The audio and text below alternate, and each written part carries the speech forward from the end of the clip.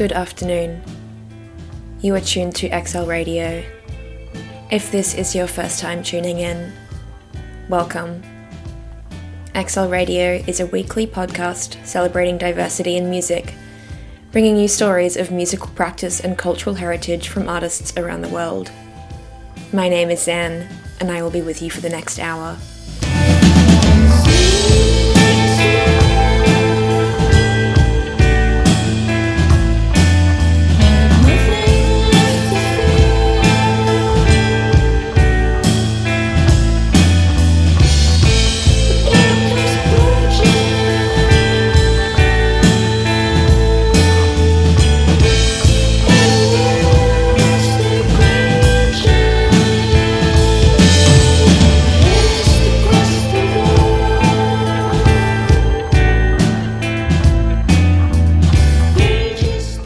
I am incredibly honoured and proud to today present the guest curator, Isobel Barnes, who will be talking about her musical practice, her cultural heritage, and her experience of being a performer in Melbourne.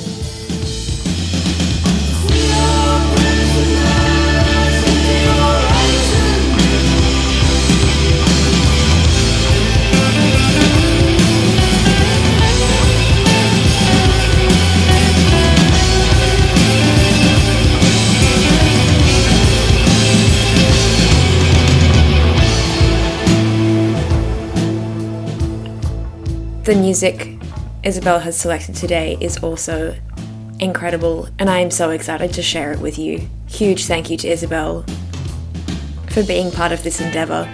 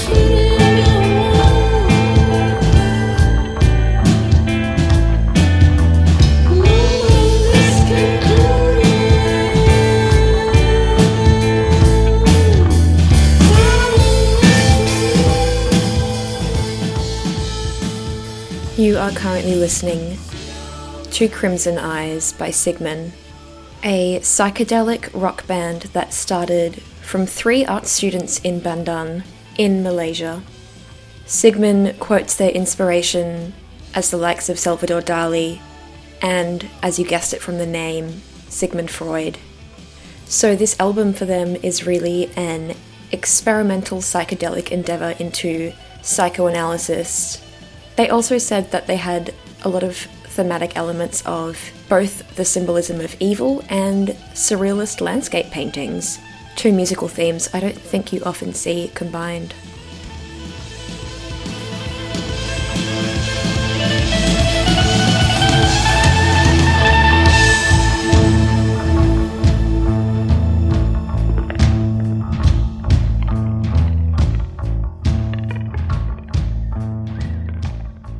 Hello!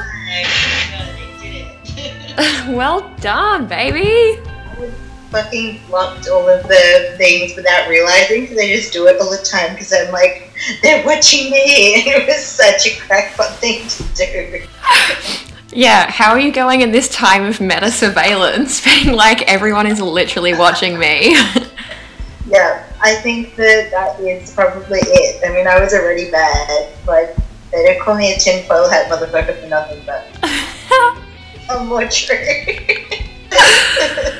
How are you today? Oh, I'm good. I've spent all day in this little lounge room zooming people. It's it's been funny. I've tried like every different couch in the lounge room, and I'm now settling for the floor.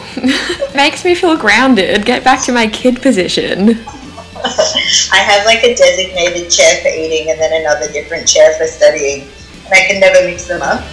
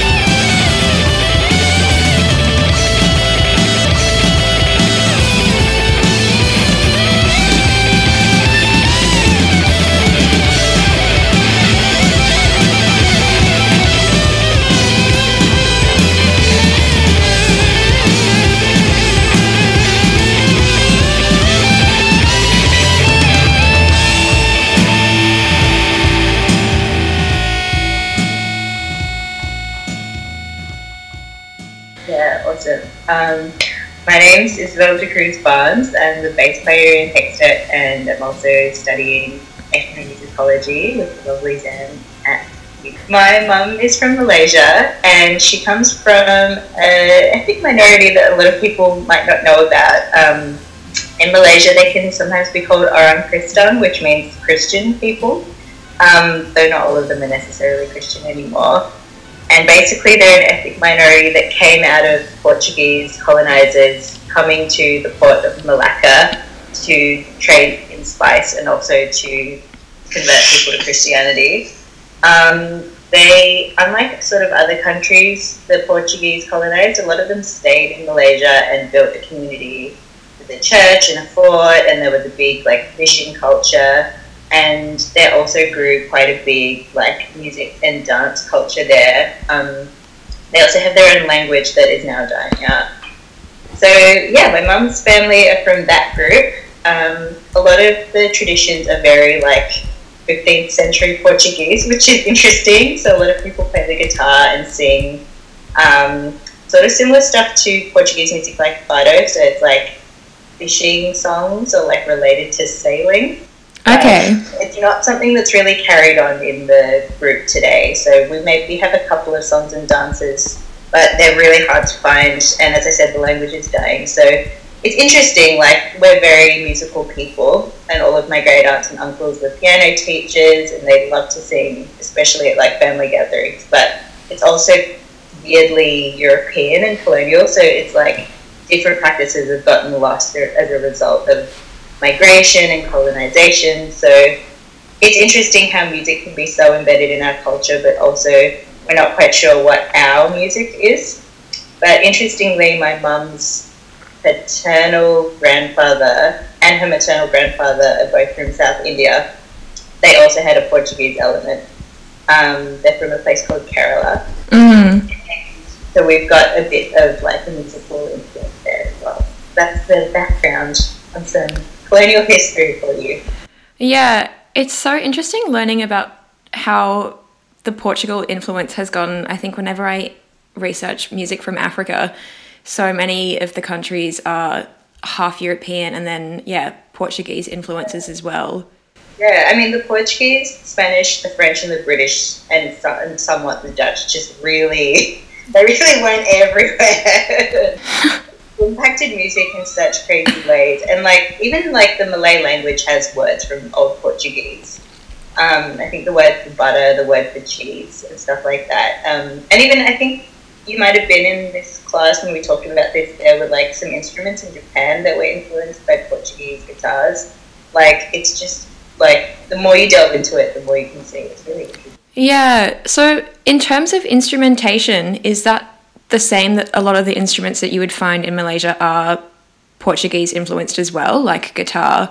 Actually not. I find a lot of the instruments that are like still popular and sort of like culturally significant are either ones that the Orang Asli, who are the indigenous Malaysians, use. One of the songs I picked has it, bulo limbong, which is kind of like a really big tube made of like a bamboo sort of wood. Or you can have like different percussion instruments. They're sort of like more Southeast Asian or indigenous. The Portuguese their instruments didn't really influence us as much as they did other countries, except for like people in sort of my mum's group who played just the regular guitar. But yeah, they didn't bring that one with them for us.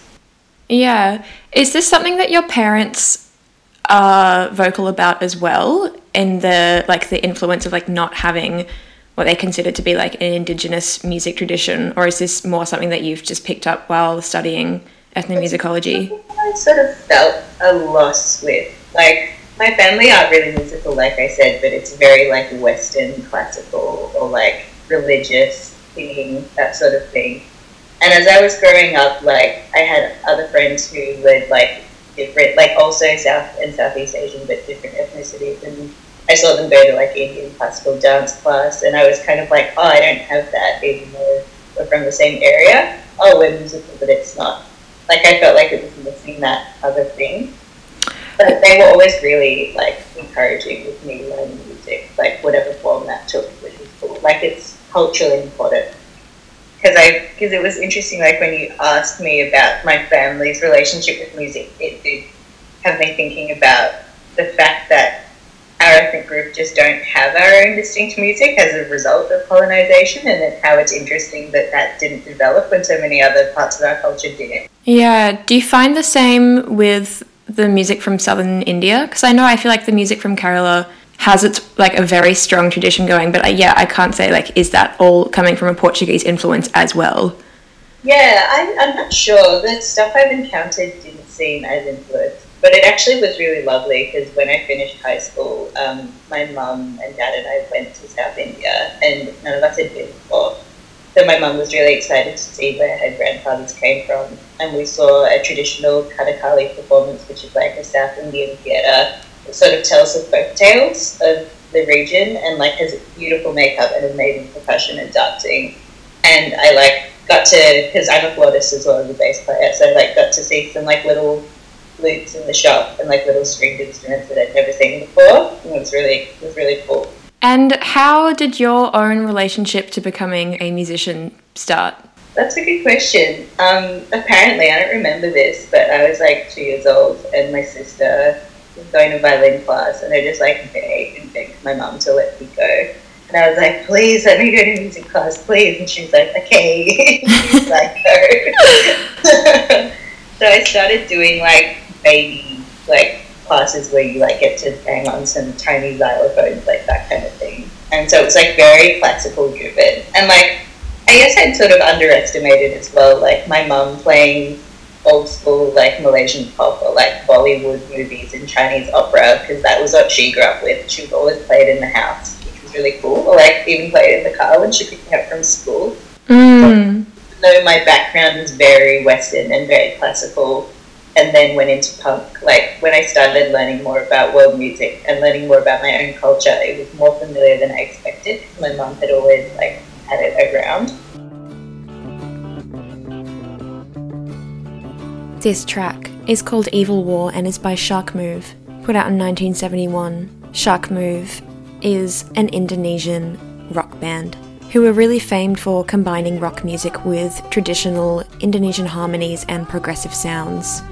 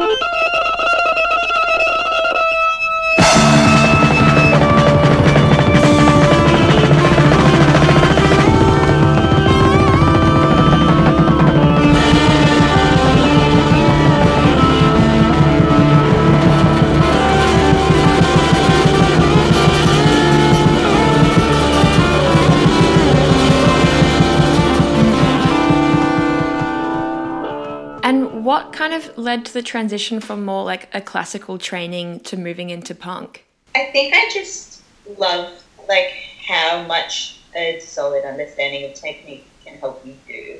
And I love how in classical, like, there's that striving for like pushing your art and like for excellence, but I guess I don't like how rigid and elitist it can be, so it just felt like, why not apply this like desire for experimentation and excellence to any genre?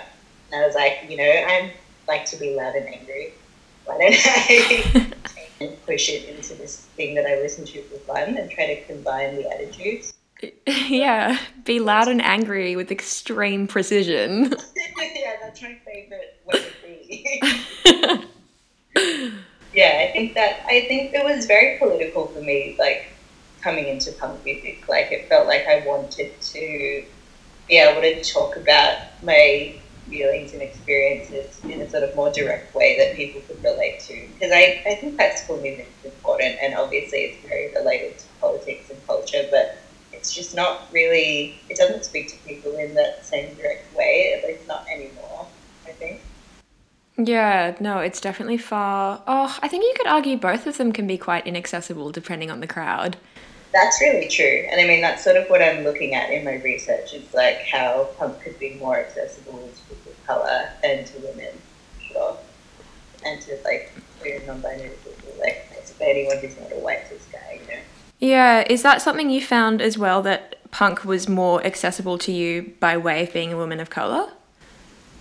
I feel like at its core, like what it represents and what it means, because it's trying to uplift people from like oppressed roots, yes, in its essence, but in the way that the subculture exists in Australia, absolutely not. Like, I felt so uncomfortable trying to be a part of that for a really long time. And even before I was in a band, like, I always just felt really out of place going to those venues and going to those gigs, even though I'd always listened to that music. And so until I sort of carved the space for myself and was just like, fuck it, I'm just going to play, I felt really intimidated entering the space, even though I felt like the music really resonated with me, if that makes sense. Yeah, would you say, like, in Melbourne at least, it was a receptive field for you, or it was just like you've been put up against a lot of barriers throughout the years?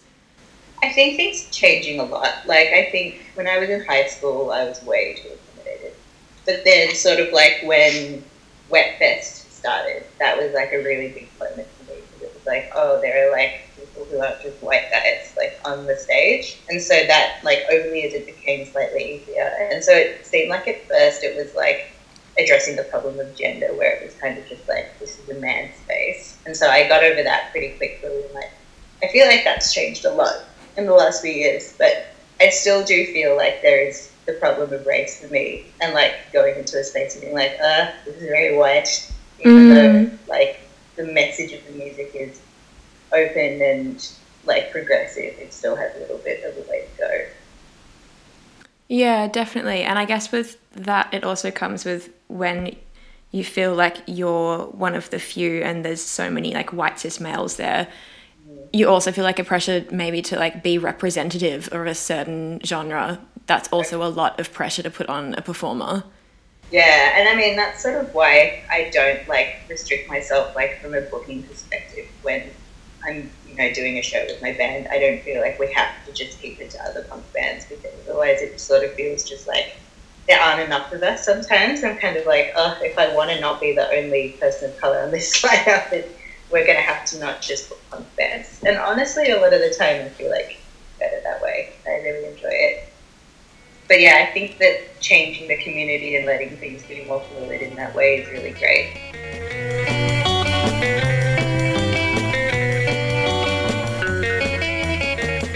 This is Rosia Latif and the Jayhawkers with the track Aku Kachewa. This was a 5-piece band fronted by Rosia Latif, who was discovered by the guitarist at a talent show and scouted for her incredible voice. This type of surf rock music is a really key example of a genre in Malaysia called pop ya. This was a form of Malay popular music that was taken from the titles of the Beatles song She Loves You, Yeah. I won't try sing that one. Pop Yeah Yeah is therefore considered to be a fusion genre of classical Malay rhythms with rock and roll, surf rock, and R&B. Manakah janjimu yang lalu hidup bersama daku?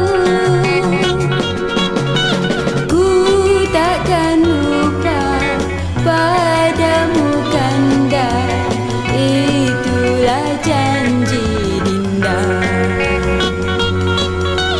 Hari berganti minggu, ku nanti lembaranmu. Kini aku kecewa, kanda sudah lupa.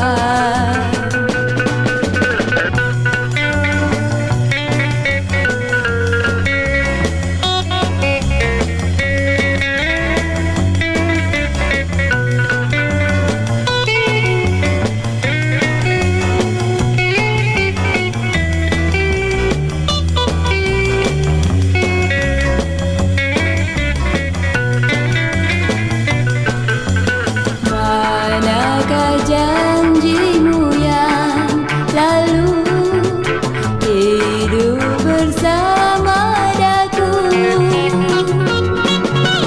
Ku takkan lupa padamu kanda, itulah janji dinda. Hari berganti minggu, ku nanti lembaranmu. Kini aku kecewa,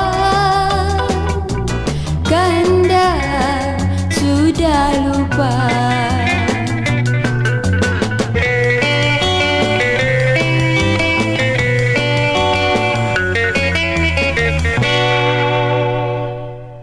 Do you find after your interest has risen so much in more traditional music from both Malaysia and South India, has that influenced your parents at all and like provoked them to listen to more music from their own cultural background?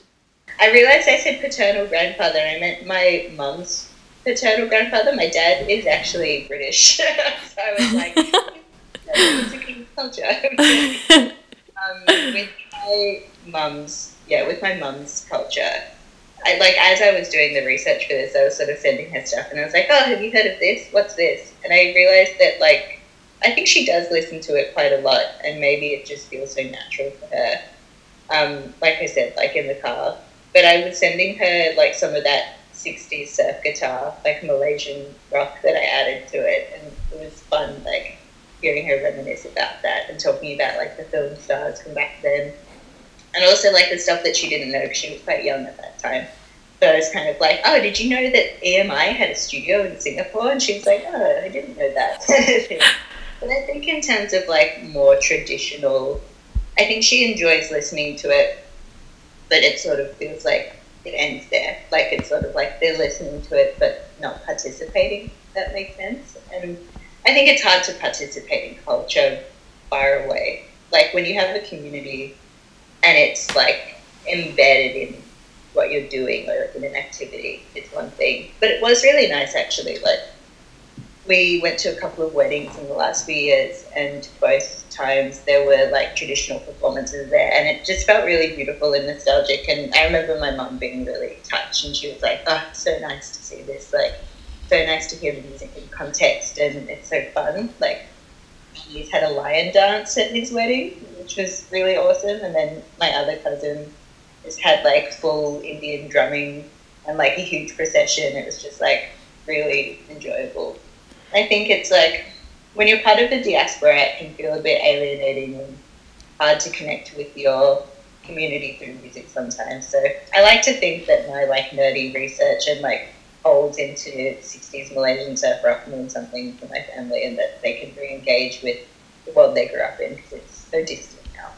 Yeah, and even, like, the context in which you leave a country, I think, would inform your wish to go back and listen to it. And I think, like, it's no secret that Malaysia has its own political tensions, and I think sometimes it can be, like, listening to that stuff reminds my family of the fact that, like, the government's corrupt. They're like, I wish it was like the good old days where we all got along, and I was like, yeah, it sucks, but sometimes music is the way to reconnect with that, and it's the way to reconnect people. And can we talk a bit about some of the tracks that you've picked and what they are? I had so much fun. It was the best assignment ever. Well, I think the most obvious place to start was there's this amazing record store in Kuala Lumpur, which is the capital city of Malaysia, called Tandang Store. And I'd gone there the first time I went to Malaysia by myself, like without my parents. I was like, okay, I'm going to really engage with like youth culture because it's something I'd never gotten to do as like the child of a migrant. Like I'd only ever been to see my family, so I was like, I'm going to go and be a young person in this country. And so I went onto their website, and they just like have a whole category of new South and Southeast Asian releases. And so I just like troll them sometimes, and I'm like, what are all the punks in Malaysia doing? I want to listen. So that's how I found that No Control song, which I was so obsessed with. I really liked that one. So what are the punks in Malaysia doing? What was the consensus? Seems like there's a lot more like hardcore and garage punk over there, like which isn't quite like, I'm more of a post-punk fan myself, but I really liked that No Control track, which is pretty garagey. They're from a little place called Kota Kinabalu, and I don't know much about that scene, but I think it's a little bit more like hardcore as well, rather than like post-punk. A lot of it's like quite DIY as well. Similar with Indonesia, like there's a strong like DIY and crust sort of culture, which is like has its own set of politics, and I think it's really great, even if I don't strictly relate to it. Like I really love learning about what they're doing and seeing and their community actions and stuff. Can you elaborate on what DIY culture in music means? Well, I'm not an expert. I think it's sort of just like that kind of thing is like making that music is about like showing solidarity with their community, and it's sort of about promoting these political ideas of solidarity rather than being like, oh, this is the music that's going to sell, or this is the music that is like going to be big.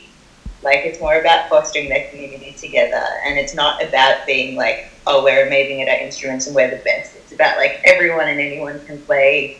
We're going to like have this like theme culture, sort of like exchanging cultural content with each other and supporting each other rather than making a scene. Like I think it's that community versus scene debate, which is a really interesting distinction.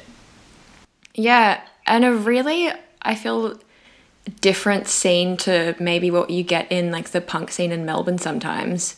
Totally. I mean, I think that like the DIY punk in Melbourne has quite a similar ethos, though I'm not really a part of it. And also a cool thing is that a lot of the Indonesian and Malaysian punks have come to Melbourne and been a part of that DIY scene here as well. But in terms of the scene that we'd be more familiar with, like shows at the Tote and Old Bar and stuff like that, it's like extremely different and very much less DIY. Like it seems like it relies a little bit more on labels and that kind of organising, which is just a different sort of thing.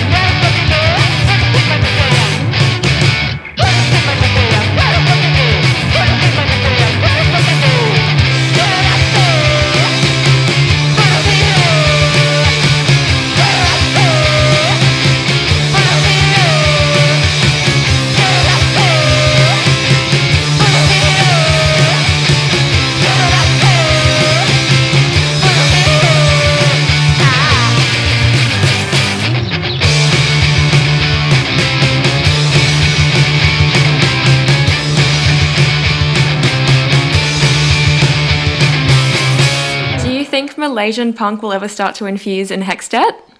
I really want it to. I really want to go and play there. Like, it's been a goal of mine for a long time. There's a venue called Rumah Api that I'd really love to play at. And when I went to that record store, I was keen. Like, they were all really nice. And I showed them some music, and I was like, I'd love to come back here and play. So maybe when our borders are no longer closed. Oh, you'll be beelining for that record store. I guess my other favourite track that I chose was that Aka Umbi one. Just 'cause the story is so amazing. Basically, it's a traditional song that comes from the Temuan people in Petak, which is the north of Malaysia. My grandparents used to have a house there, which was just like literally in the jungle. And so they lived really close to the Temuan community. They are a Mathli as well. And they had that big limbong bulo, which is the big tube made of, I think, bamboo, but I could be wrong. And so there's like one really big tube that's like a low frequency and keeps the beat. And then there's a smaller tube that is like syncopated and higher, and they're called the mother and child. And then they're beat. And then the women in the village were singing, I think, in a round with each other. And then I asked like a friend who lives in that village, I was like, what is this song about? Because I don't speak the language. And he was like, I can't be sure because the old women were really vague, but apparently it was about like an alien ship that capsized on a mountain and became the village.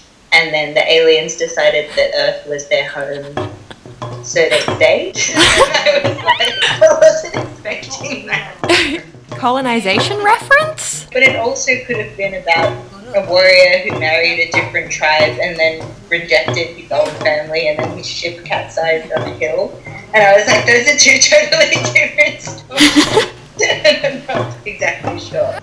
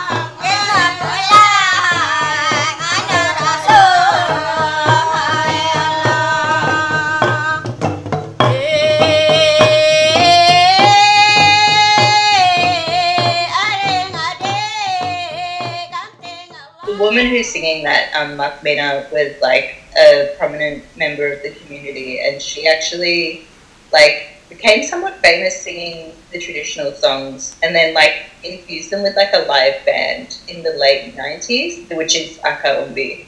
And then they performed some of these like songs for like huge audiences because they were really against this dam being built in their community at the time, and they were trying to raise awareness. And I just thought it was really cool because they were like taking autonomy with their traditional music by choosing to add sort of new instruments to it and then project their message further by like choosing to change it. And I thought it was just an interesting way of using song to talk about their political issues. Yeah, no, political activism in music, it astounds me time and time again when I listen to a song in a different language and then find out that it was like either maybe propaganda or it was a piece of extreme activism, and not knowing the language, I didn't get any of that. Totally. And it's interesting because we might just like enjoy a song and then we read into it more and then we're like, oh my God, it's really powerful, and I'm so lucky to have heard that. And I'm glad that, you know, they could talk about that and that it could resonate with someone so far away. Some of the punk music that you selected, do you know about like the lyrical content, if it is more, because I feel like a lot of punk music can often have quite political content. I did read about the other one by Samaya, the one with the dragon on the front. I don't know if you saw that, but that one's really interesting. They're Indonesian, and they were combining like hardcore and metal vocals with traditional Balinese like ritual devotional songs. That really meditative like growly one that I put on. It's really cool. Like they were bringing together like punk aesthetics and devotional aesthetics in this awesome way.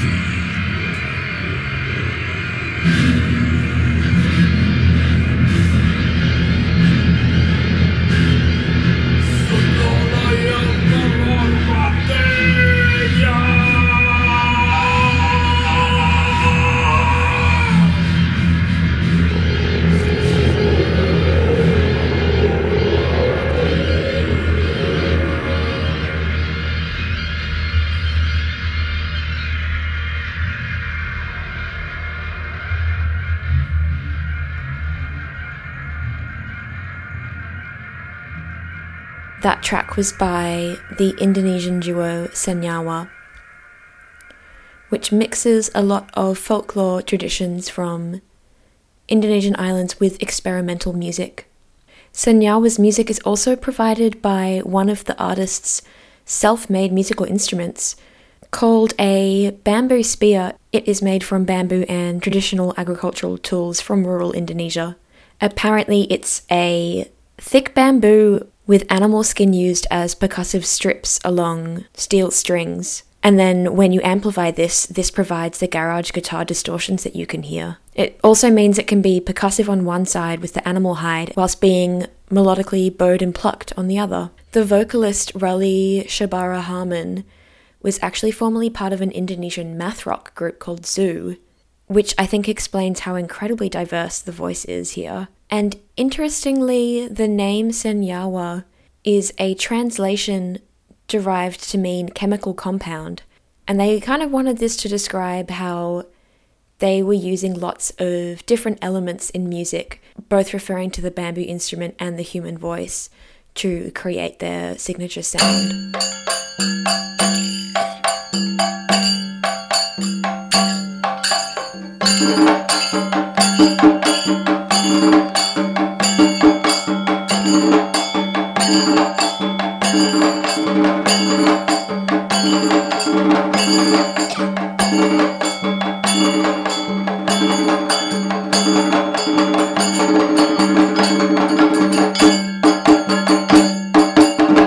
യാഗശാലയിൽ നിന്നു പോകജവാൽ ഭൂദേശജയിതേ യാഗശാലയിൽ നിന്നു പോകജവാൽ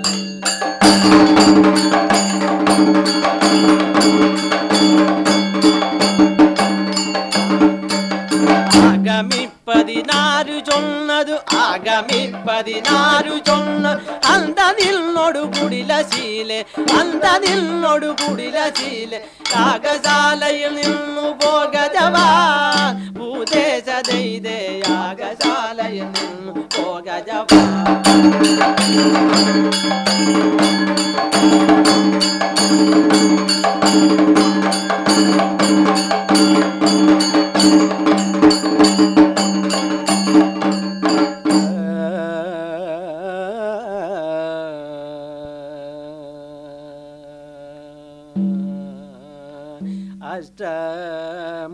അഷ്ടമൂർത്തിയെ നിന്ന ചെയ്വതു അഷ്ടമൂർത്തിയെ നിന്ന ചെയ്വതു കഷ്ടമെന്തിതു തോന്നിയതു കഷ്ടമെന്തിതു തോന്നിയതും വിഷ്ടപേശ വിരോധ മിഹതവ വിഷ്ടപേശ വിരോധ മിഹതവ ദിഷ്ടദോഷ വസേന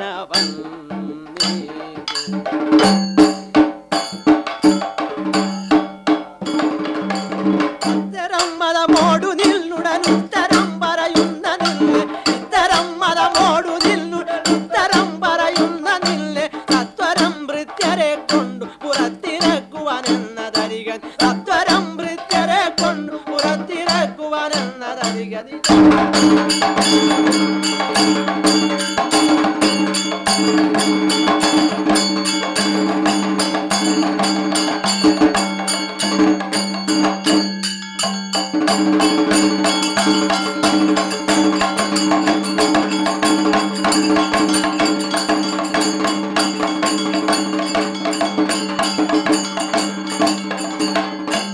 That track ends our curation by Isobel. Kathakali is the name of the track, and is also the term used to describe this type of theatrical art that involves both makeup, costumes, dancing, and acting. And it's performed predominantly in the Malayalam region of India in Kerala. This tradition appeared to start around the 17th century and differs from a lot of the classical dances found elsewhere in India in that it incorporates both ancient Indian martial arts and athletic traditions common to South India. As you can hear, there's usually 3 or so drums performed and often a lot of raga vocal melodies to go on top, both for delivering the lines of the play but also just for expressing emotionality through voice modulation. I'm going to go out with another track by Aka Ambi.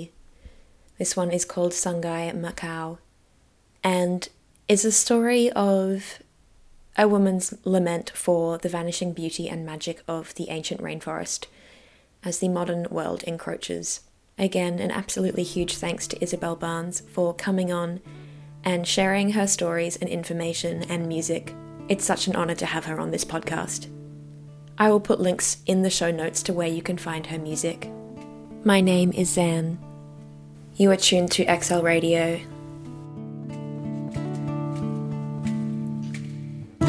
Di manakah lagi tadi tanjung perutau bela yahu karayampe ngala kita beringan yalah ia kan juga hai di lagi tengah pokang dari tanjungkan perta penlayau kena jampe nang di atas kena godong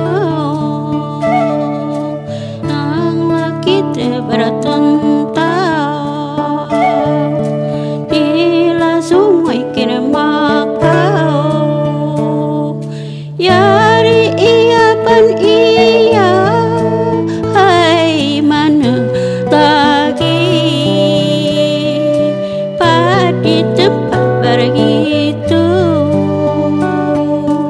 kedisuk keraya